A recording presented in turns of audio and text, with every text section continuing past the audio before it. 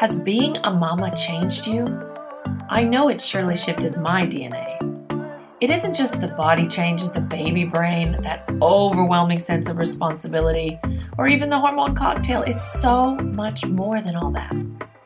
The big question starts to linger inside all of us, especially as our kids gain some of their own independence, and then they start going to school. That inner question, not even the busyness can cloud it out. What's my purpose now? Who am I that's not my kids?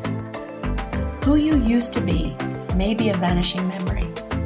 Who you now want to be can often be a foggy mist that you can't quite clarify. Surely who I am now is more than a preparer of snacks and a mom taxi. If you're ready to get in the game of your own life again, then I am ready for you. I've taken my neuroscience degree, mixed it with a dose of professional sport, marinated it in NLP certifications and lots of business and personal coaching to design The Awakened Mama, a 6-week program to help mamas get back into the game. Imagine moving your really good idea into a living, breathing reality. Reconnect with your purpose. I know it can be hard to do it all on your own. Work with me, and together we'll get momentum into your ideas to awaken your dormant dreams. Go to In the Game Coaching to find out more. That's INTHEGAMECOACHING.com to find out more. And P.S. If you know a mama who could really use this lift, why not awaken the Good Samaritan within you and pass on this nugget of goodwill? She will surely love you for it.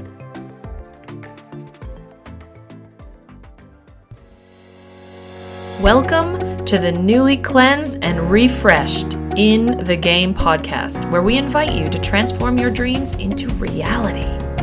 Every week, we aim to touch, move, and inspire you to new possibilities for your life. My name is Sarah Maxwell, and is it really time for me to now intro my own show? Heck no! Bring in the Aussie talent to get it done. With their groundbreaking first season as The Nat and Sarah Show, the foundation has been laid for a life of manifesting your dreams.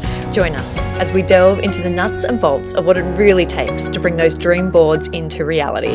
It's time to dust off your dreams and get back in the game of life. Are you a member of the community? Head to Facebook and search In the Game podcast to download your 3-step journal to begin the workshop-style teachings and gain exclusive access to your hosts and featured guests. Get ready to take action on your possibility.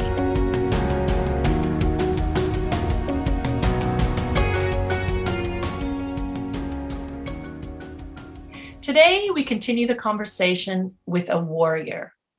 Guylaine Dumont is considered the best volleyball player in Canadian history, and yet that doesn't even begin to tell the tale. Growing up in a small town in the province of Quebec, her early years were filled with a father who beat her mother and 3 sisters trying to rally together to survive it all. At only age 13, Guylaine was moved out of home to begin playing sport full-time at only 13. This was also right around the time that her closest sister, Natalie, went missing. As the youngest player ever on the Canadian national team, right into adoring fans during her pro career in Italy, the darkness of her upbringing shadowed most of her career. Consistent humiliation and abuse from coaches seemed all too familiar for her.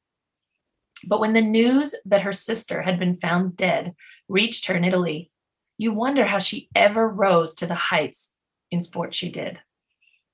Longing for an Olympic dream, twice she would shut the door on it because the price she needed to pay just seemed too high. It took a player 10 years her junior to sweep her out of retirement and reach the Athens Olympics to score the best ever result in Canadian female beach volleyball history. She's now married with 2 daughters. Guylaine has devoted her life to helping athletes be supported through their own traumas in sport. As co-founder of Sportaid, loosely translated as Sport Help, she rallied more than $2 million from the Quebec government to bolster her program and passionately charged up a helpline for athletes. Finally, being able to provide the lifeline she never felt she could call. And as her healing journey continues with its natural highs and lows, I'm so honored to be speaking to a woman that I played alongside and never knew most of this story. I'm an English-speaking person from the same place as Guylaine, so we often speak together in what we call franglais or Fringlish or whatever, however you want to say it, but we sometimes speak in a little bit of a hybrid language. So today I just really want to acknowledge Guylaine for jumping out of her comfort zone, as she always does, to bring her message in the English language, when really most of her daily life happens in French. So Guylaine, thank you so much for being here. I really appreciate this. That's my pleasure, Sarah. Yeah, thank you for the introduction. Yeah, it took me reading and finding out all of these things about you, Guylaine, and we've known each other for a long time, but I think in some way, knowing that you were carrying so much pain, and it just explains a lot. And in those early days, I mean, what did sport represent for you when you were growing up in such a chaotic, violent home? What was sport to you?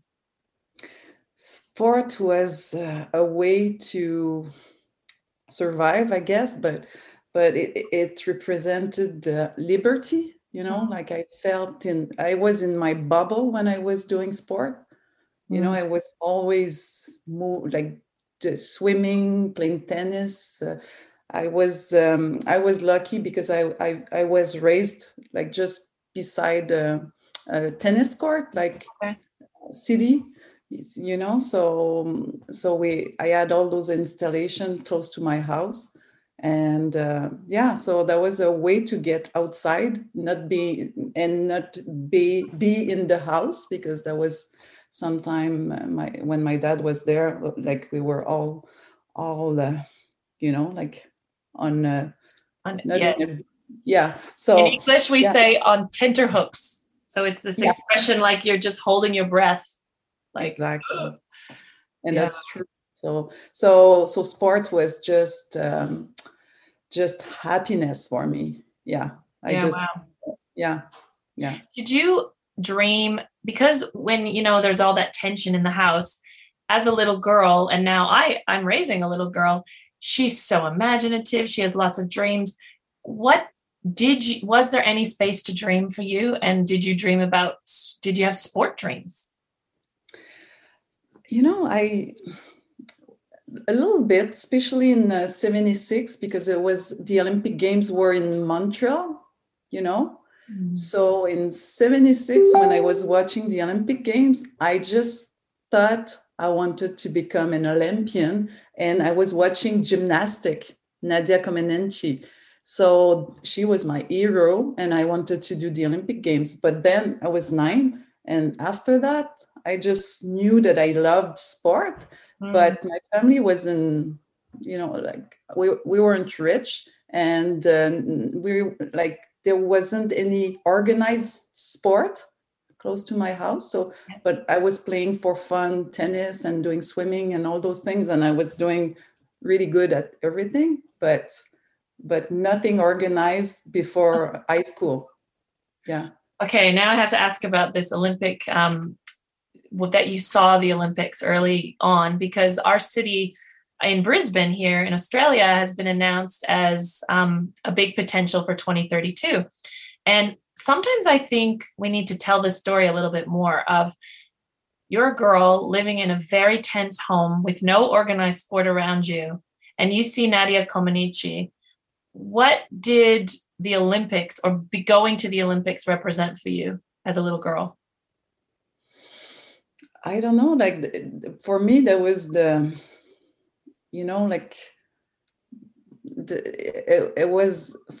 it became reachable, even though it was through the TV, at the time. But in my head, in my heart, I thought, okay, that's what I want to be. That's what I want to become. I didn't know how to become an Olympian, but that's kind of put a little seed in my heart, and that's what kind of kept me on, I guess. I don't know if I answered your question. Brilliant. I think when you said reachable, that's it. It makes something that you may not have even heard about seem reachable. Yeah. And so you know, you leave your house at 13 years old. So that's a very young age. So was everybody on board? Like, did you tell people, I want to go to the Olympics? That's why I'm going away to play sport. How did that work at 13? No, because like, see, that's when I told you at 9, I was thinking that in my head, and I wouldn't speak about it. And when I started to play volleyball at 13, I kept everything for myself because I didn't want people to think that my head was big. I don't know how you say it in English. I got it. Be conceited or arrogant. Humble, and so I kind of, that's the way I was. I was a very quiet girl, like, I wasn't show off at all, and I had a big talent, but I don't know. It's as if I didn't realize it. I knew a part of me knew it, but another part of me, because of my brother and sister, my dad was comparing us very much, and I was the strongest, the fastest. I would beat my brother. My dad would make races, and I wanted to win, but it wasn't good for my brother, because he was older than me. So I was kind of sensitive. I knew that wasn't good, to be better than other people in a way, like, jealousy. And I felt that a lot in my so I'm glad you shared that, because I did wonder, where did she find out? Where did you start telling yourself that you should be humble? And now I get where that started. And so when you are only 13 and your first experience, your coach is humiliating. He's like trying to break you. How did you react? Well, because it was familiar. Like, my dad was like that. So I just thought he was right. So I was sad. I would, like, after practice, I would cry, and he would leave me there, and they would go for an ice cream, and I wouldn't go because I had a bad practice, or I got mad because I had he thought I had a bad temper, because I would, my anger, like when I would make a mistake, I would get really upset. So that's another reaction toward probably my dad did a lot of sport, and he kind of pushed us to do sport, but and I had to win, because in my little village sometimes there was little competition, like local, and I, in my eyes, dad, I had to be the first. My sister was the second, and then the other people, the village. So if I wasn't first, like, that was the end of the world, like that wasn't possible in my head. That happened once, and my sister beat me. But I saw my dad, like, be very humiliated. Humiliated? Yeah. With my brother, because he wasn't doing well, or he was playing hockey, wasn't making as many goals or points that, so in my little kid's head, I thought, okay, I'm going to show him that I'm the best. So I kind of brought that into the volleyball world. So when I had a coach that was authoritarian, can you say that? Authoritarian, yeah. Yeah, I would kind of be really stressed. My shoulder were like that, and I would try to show him that I was good. And like that coach that summer, when I would make a mistake, it would make me do push-ups, or it would tell me that I was, I don't know, stupid or something like that. And so that kind of was a cycle vicieux. Yeah, vicious cycle, yeah. Vicious cycle, because more that I wanted to show him, more that my body would get rigid, and that I would make mistake. And, so It's that's funny how how as an adult you can understand that, hey, but when you're young, you Oh my try God. harder, your body tenses up more, you get more frustrated. Like that's the cycle. Yeah. So Crazy. I'm very Wow. good now when I work with athletes. Yeah, you're like, I know about this. Oh, I know how you feel. Totally. So I want to just fast forward for a sec out of the 13-year-old Guylaine to the one who gets a look at her Olympic dream, like twice even. It was just like, right? You could see that there was a possibility of the Olympics, but the price that you would have to pay with these, well, you tell me the price. Are you talking about with these harsh coaches? What did you feel was the price that you had to pay for those first two Olympic dreams? Well, the price to pay was too high for me, because for me, making the Olympic Games was more about the journey than the actual Olympic Games. Okay. I couldn't see myself going through what I was going for another year that first time.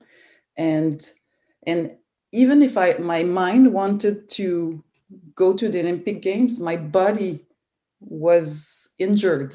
Like I had tendinitis in my knees, my Achilles, and my mind. I thought I was bad, and like 2 months before, I was one of the best player in Italy, one of the best player in the world, because the Italian league were I was among the best player in the world.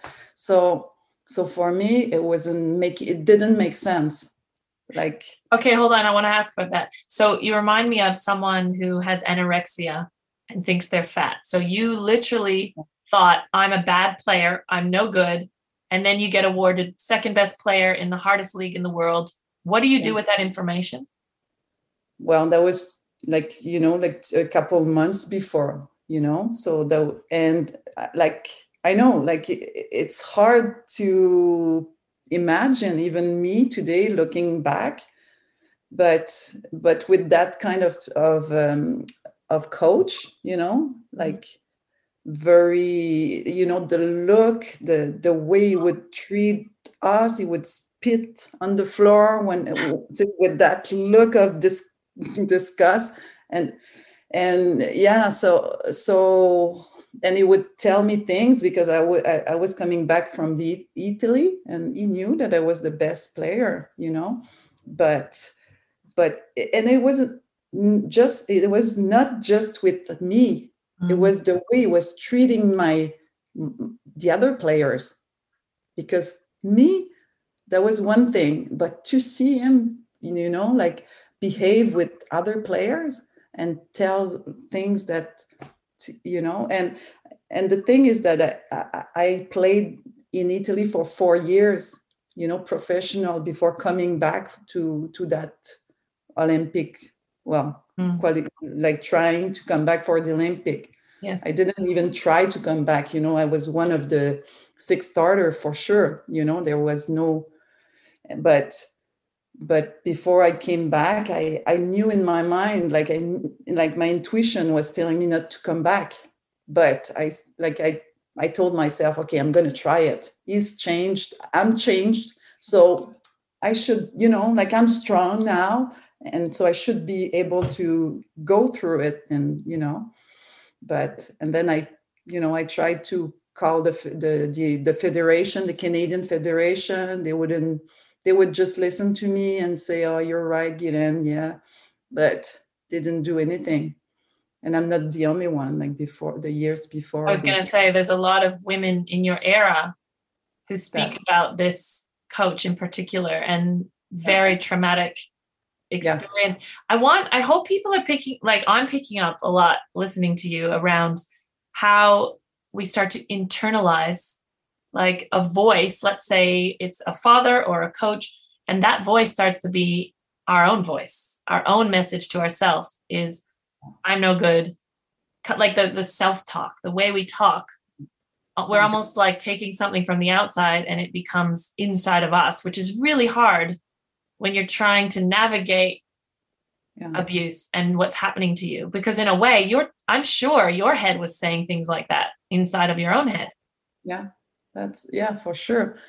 Like I'm not good enough. And, like that always come back to that for me. I'm not good enough, like I'm trying my best, but it's not good enough, like I was making a mistake and it would just take me out of the court, put me on the bench just to punish me. But so, and the thing is that I was in reaction to his facial expression, because he had the same facial expression than my dad. So that I kind of, I saw it. I was, that I was, how do you say, déclenché? Oh, ooh. Déclenché. Give me another word. Give me another French word. I don't know, déclenché. Well, you would get unwound, like you'd come apart. Is that what you mean?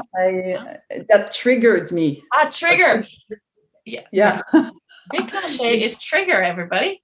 Yeah. So like his facial expressions were triggering me when he was mad, or when he would look on the side and spit on the floor and look at us and, tell us that we were peace, like high school kid, like we were like women on the national team, and, so it can, well, maybe it was hard. It would touch me more because of your background, my background. But like I realized, I kind of, that's the time when I stood up for myself and I said, excuse the expression, but that translates. You have to watch this on YouTube. You want to see what she said. But I kind of said, that's enough, I'm leaving. And he said, if you leave the gym, you're not coming back. And I said, I'm not coming back, and I just... So you did it. You left that day. I left that day, and and he tried to convince me to come back, but I did a meeting with him the day after, or a couple of days after. I wrote everything on a piece of paper, because he was a kind of coach that would talk me back, or talk people, that was very charismatic and nice outside of the court and of the gym. He was really nice. So I wrote everything on a sheet and told him everything that triggered me and that weren't right to me, and why I was leaving the team and why I was giving up my Olympic dream. I told him, and he was crying. And you know what he told me? He said, because I told him, my dad, like you triggered, like your facial expression triggers me. And I told him my dad was violent, was beating us. And he cried. He was touched. And he told me that he was himself by his father, an abuse. Doesn't that explain? Oh, goodness. Yeah. The cycle of violence. Exactly. And I would, like now, today, I can tell you I'm not surprised. But at the time, I was kind of, oh my God. And I had some empathy for him. But my mind was made. I couldn't go back. My body was aching, was hurting. My self-esteem was very low. So, and in my mind, my Olympic dream was finished. Like I didn't want to come back, and I didn't believe him, because I left the team the first time 4 years before that. So I knew that he would not change, even though he was telling me that. So, yeah. Hélène, your story is very helpful for people around triggers.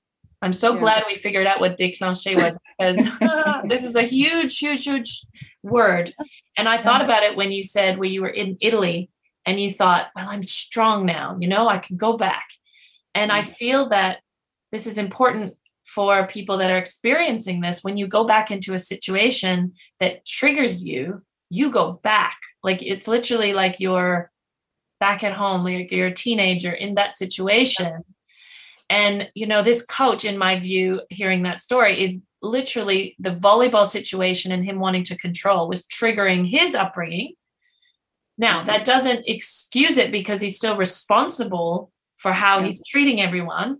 And so that's a huge thing to get as well. You know how you said I had empathy, but then at the same time, he's responsible. And I would say he would have repeated it because it was bigger than him. He hadn't healed that trauma. So, yeah. So, I mean, so that's a good way, a segue around trauma therapy, because we're using this word all of a sudden, putting the word trauma in there. That word didn't exist when you were moving from that, quitting the team. So what has your therapy been over the years around trauma? I did quite a bit of therapy, I read many books about psychology, but the story of my sister, losing my sister when I was younger and not having any response because she disappeared for 9 years before they discover her body. So those 9 years, I was 16. So from 16 to 25, I read spiritual book, about karma, about healing. And so that, that helped me in a way, because I kind of saw the loss of my sister as a way. I knew that I had to understand some lessons in it from my books, the books I read. Like, not everybody thinks that way, but and even though I'm not Catholic or I am from because my parents gave me that religion, but when my sister disappeared, I kind of put all the religion like didn't want to believe in anything. But then I found my own religion, own, and I had a faith, and my sister became my angel in a way, Yeah, wow. That, and she was always with me.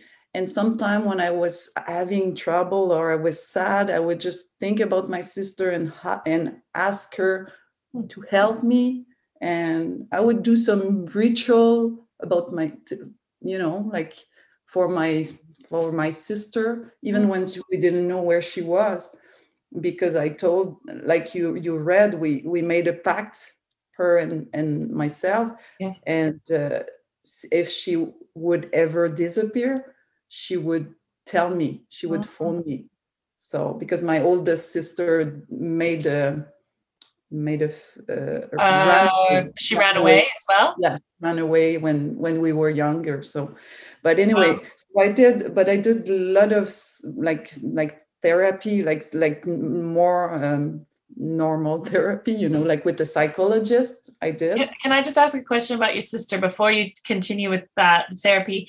What was it feeling for you between when she was disappeared and missing and you didn't know versus when you knew she had died, she was dead?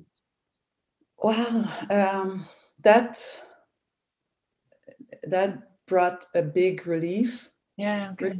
Like when they found her body, it was sad, but for me, it kind of, I knew that she would have told me.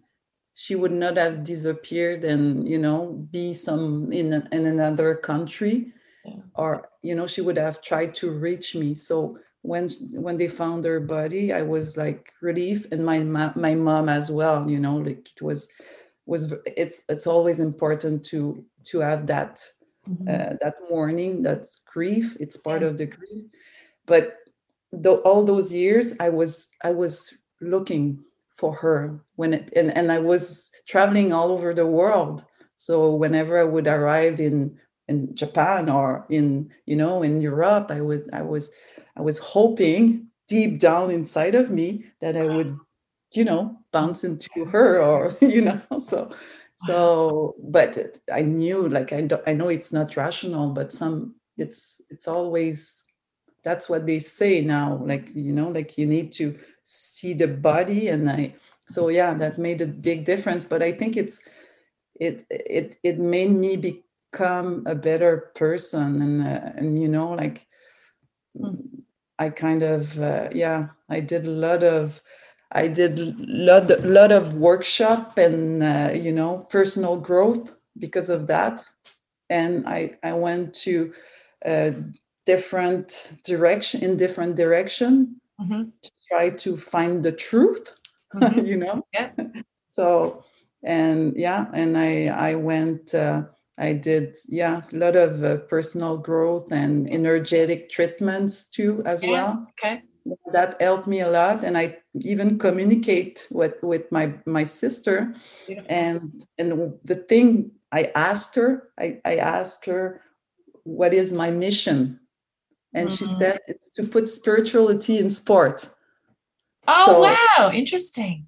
So that was in 93, when just the day before our funerals. And when I made the Olympic Games in 2004, if you have a picture, if you look at the pictures, yes, there's a picture where I'm like, what, like with the big smile and looking up. And at that moment, I thought about that.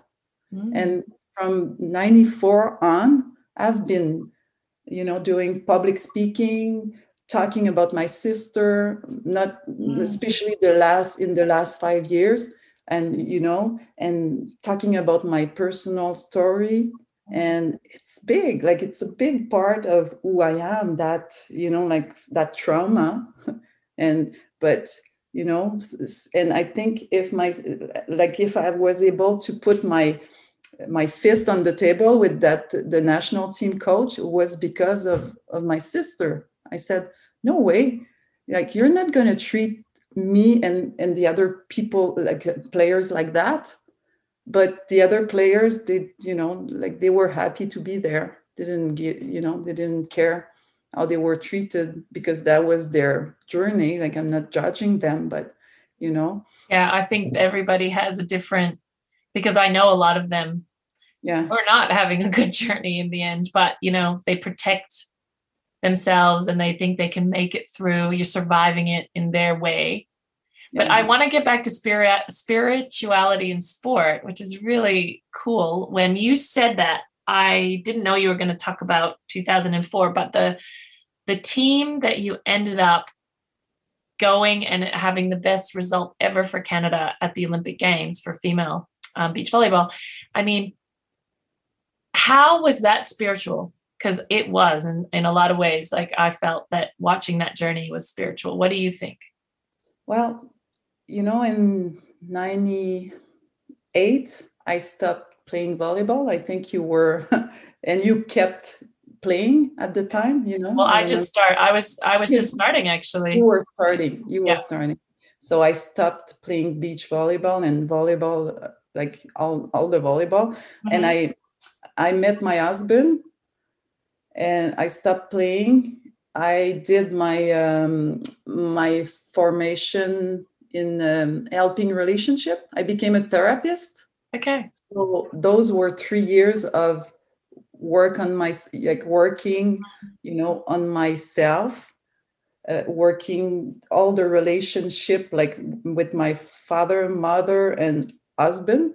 Like that was the focus of that. And then I became a therapist, and I was supposed to start my own my own, how do you say? Like a clinic, maybe, or clinic, therapy?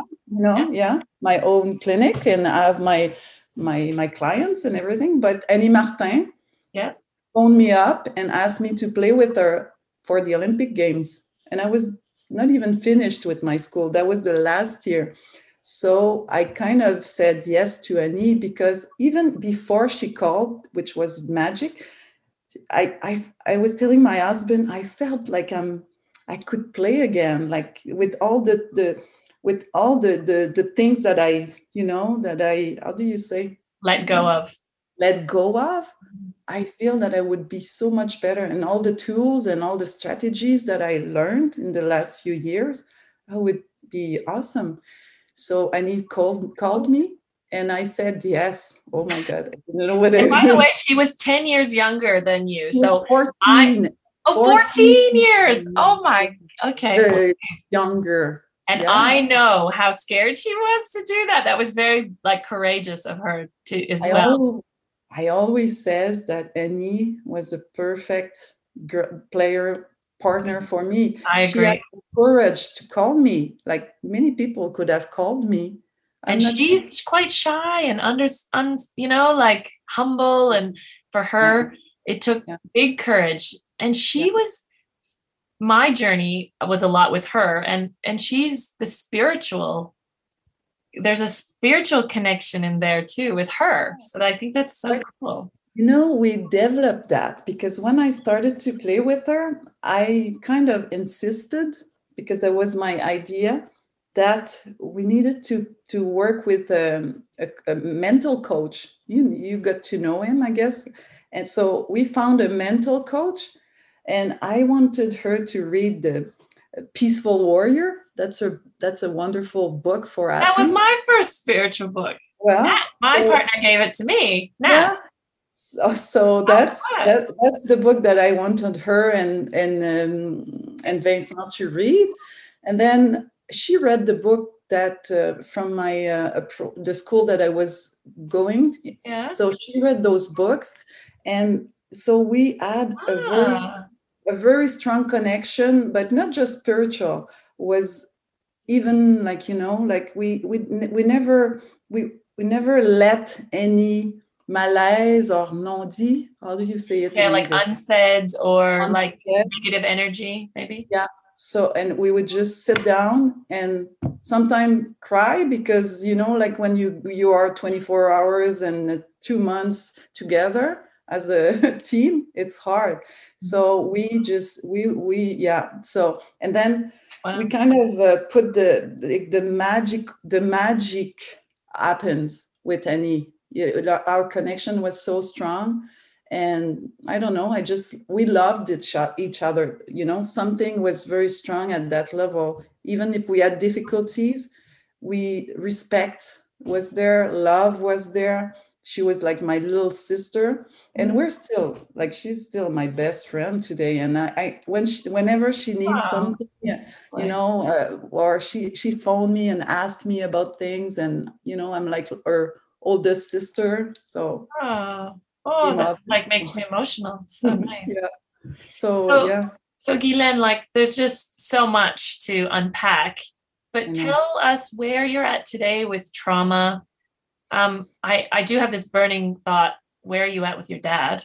And what's your kind of, you have such a heart for other people. So these athletes, I'm asking a lot in one question now. Yeah. These athletes that you want to help moving forward. Yeah. Like, what is your dream or what's your vision for future athletes? Yeah. Well, my vision, my dream right now, and I'm working on it, is to have a kind of a circle of trust. It's a healing circle with victims, like athletes, victim of abuse, whatever abuse, and where we can just be together, share, be emotional, and just l'entraide, help each other, and support and help each other. Yeah. And that's my dream, to be in charge of those kind of circle of trust. But I'm doing like one-on-one with athletes, or that went through what I've been through, and sometimes I just, I work with athletes where it's lighter, but my dream is to bring like healing with athletes, like in the sport environment, because I always think that when you played sport at that level, whatever level, like even university level or club level, you should become a stronger woman, not a weaker woman like I did. Like I lost my self-esteem too many times in my career. And so, but that was 30 years ago, 20 years ago. I stopped playing 16 years ago. But now, today, into 2020, 2021, like there's still like coaches that are still, like crossing the lines, or, having behavior that they should not have. And sometimes it's just because they're not supervised, people. So but do you know what I just got from you, Guylaine, that I never saw it so clearly as till today, that the healing never happened for the coaches. You're the perfect example. The healing never happened. So he became the abuser. And the fact that you're focusing on healing and circle of trust, to me, a lot of players become coaches, like they have their, and if they're not healed, they go like the transition of pain, at first there's sadness, like the psychology starts turning to perpetrate. They start to become that thing that happened to them. And it's like that cycle of healing with the athletes, to me, has my mind went to, who actually needs healing is the freaking coaches. And that's a whole other can of worms. But let's say if it's too late for that, then at least if you catch early some healing, then like you said, we don't have to repeat this. Yeah. And that's why I think that's the responsibility of the institution. Yeah. And the federations and the club, that to supervise well and to educate well their coaches, because sometimes they cross the line or they don't do the right things, but nobody tells them, so they just keep going. So it's not always, they're not all, like I understand why they keep going. Nobody tells them. And the parents are scared they don't want to say anything because their kids will be, so they just say that, oh, that's sports. Yeah, like when you watching the gymnastics Netflix episode about the parents, I really saw that there's this belief that a certain way of coaching is required for success.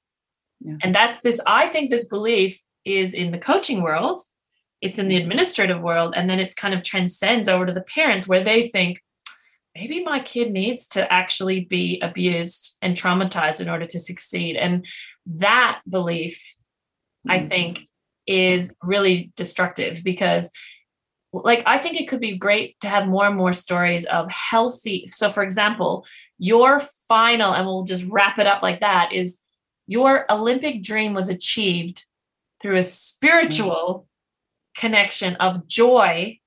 Yeah. Like your talent could come together with another talent, Annie Martin, with a beautiful coach who, everybody can rise together. So that, to me, was the success that you had, not all of this other crap that was being served as the way to get to the Olympics. Yeah. No, I feel blessed to Annie, like that she called me, because she gave me my chance, like the chance to make the Olympic Games, So I'm always, I told her many times, and I tell many times, during my speeches and stuff, but that's the truth,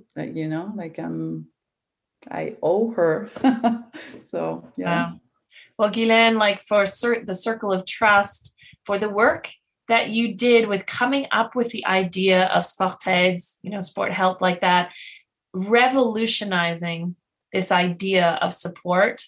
I mean, I think your message is so important, because you've been through it, and you are a work in progress, like we all are, dealing with your traumas every day. But thank you for sharing it with us. I think this message is hot right now, because people are talking about it finally, and there's more to come. So thank you for being a voice for some people who are still holding it inside. Thank you. And sorry about my English for the one that are listening, but I thought you were so articulate, Guylaine. And I also was laughing inside, thinking together were the perfect, when you couldn't find the words, I was like, I know what she wants to say. She wants to say letting go. And you figured out déclencher. I couldn't get that one. So together we came across as the amazing English person. Perfect. Canadian. Exactly. Merci beaucoup. Merci. Ciao.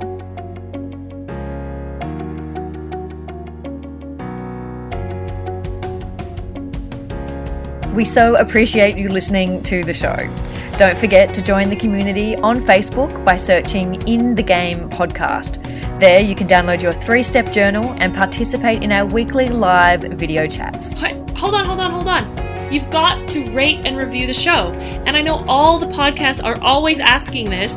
And in the past, I wasn't doing it. And the reason I wasn't doing it is because I actually didn't know how to do it. So, open your podcast player and click on our show from your library, not the Listen Now. That's where I was going wrong in the past. So now that you know how to do it, when you go there, make sure you give us a 5-star review. 5 stars. And then click on write a review link to actually write a review so that you can tell other people that we're legit and even funny, maybe a bit serious. So if you want to recommend this to someone, you have to put your fingers on the keys and send us a review.